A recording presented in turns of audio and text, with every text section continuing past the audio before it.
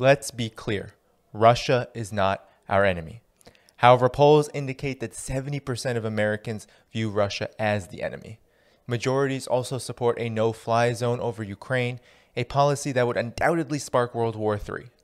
Of course, when social media corporations are willing to allow posts urging violence against Russians and censor all outlets that provide the Russian viewpoint, it is safe to say that much of the U.S. population could not possibly understand the perils associated with no-fly zones.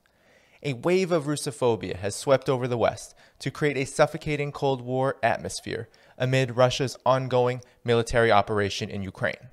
But to understand Russia's military operation, its perspective must be taken seriously. This is an unpopular undertaking in the West, since it is far easier to demonize Vladimir Putin and Russia than it is to confront the complicity of your own imperialist government. The fact is that the war did not begin when Russia declared Lugansk and Donetsk independent states in late February, nor did it begin when Russia launched its operation shortly thereafter. The war began in October of 1917 when Russia embarked on the path of socialism. The Bolshevik Revolution paved a path of peace in Russia during World War II. For this, the so-called Western Allies invaded the Soviet Union on the side of the defeated counter-revolutionary White Army. The invasion included the deployment of at least 13,000 American troops. Western military support for the counter-revolutionaries prolonged a civil war, which would take the lives of 7 to 12 million people in the Soviet Union. Just decades later, the Soviet Union would face another invasion from fascist Germany this time, which took the lives of 27 million more. NATO was formed in 1949 with the express purpose of containing the Soviet Union in the name of defending freedom and democracy in Europe. In other words, NATO has always been an instrument of the Cold War. NATO joined other major Western institutions in recruiting Nazis after World War II into high-ranking positions to bolster their Cold War effort. Adolf Hausinger, for example, was Adolf Hitler's former chief of staff and served as third of command in the Nazi military.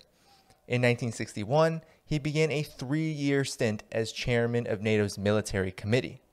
Nazi General Hans Speidel served as the supreme commander of NATO's ground forces in Central Europe from 1957 to 1963. NATO thus collaborated with the very fascist forces that took part in one of the most brutal invasions in world history, in particular in Russia. The collapse of the Soviet Union 4.5 decades later ushered in an economic and political dark age for Russia and unleashed the full wrath of U.S. and NATO-led imperialism. One of the few concessions that imperialism made to the former Soviet Union was a promise not to expand NATO another inch eastward of Germany.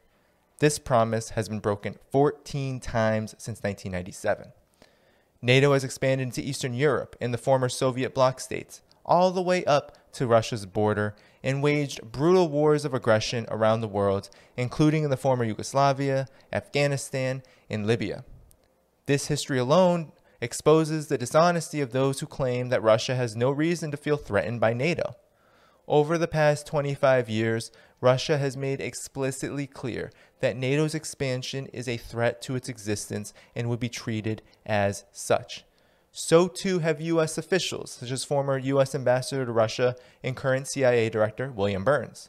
Still, NATO has not just expanded, but also held dozens of military exercises that directly provoke Russia. This includes massive drills in Estonia in 2016, the deployment of thousands of U.S. troops and first strike capabilities to Poland in 2017, and the performance of war game simulations against a quote-unquote Russian attack in Norway in 2018.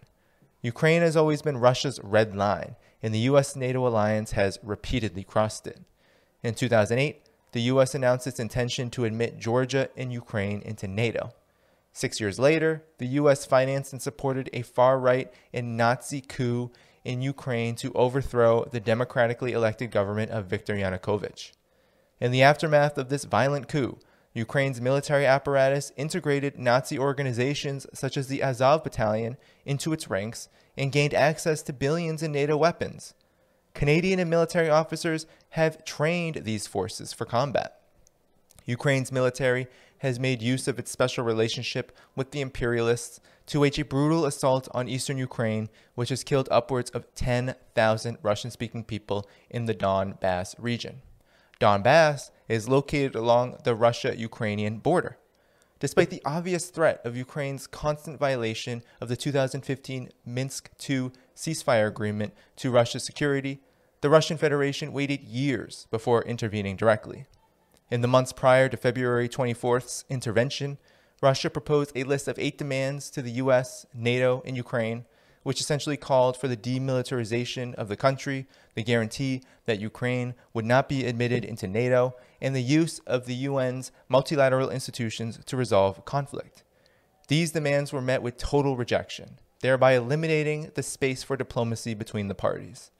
Russia calculated that only force was the option left on the table. This doesn't mean that Russia isn't violating international law as it is currently constituted or causing real damage to Ukraine's society. Indeed, an operation of this kind that Russia is waging is meant to place pressure on Ukraine's government to take its interests seriously. So far, the US-NATO alliance has responded by pumping even more military weaponry into Ukraine while imposing starvation sanctions onto Russia.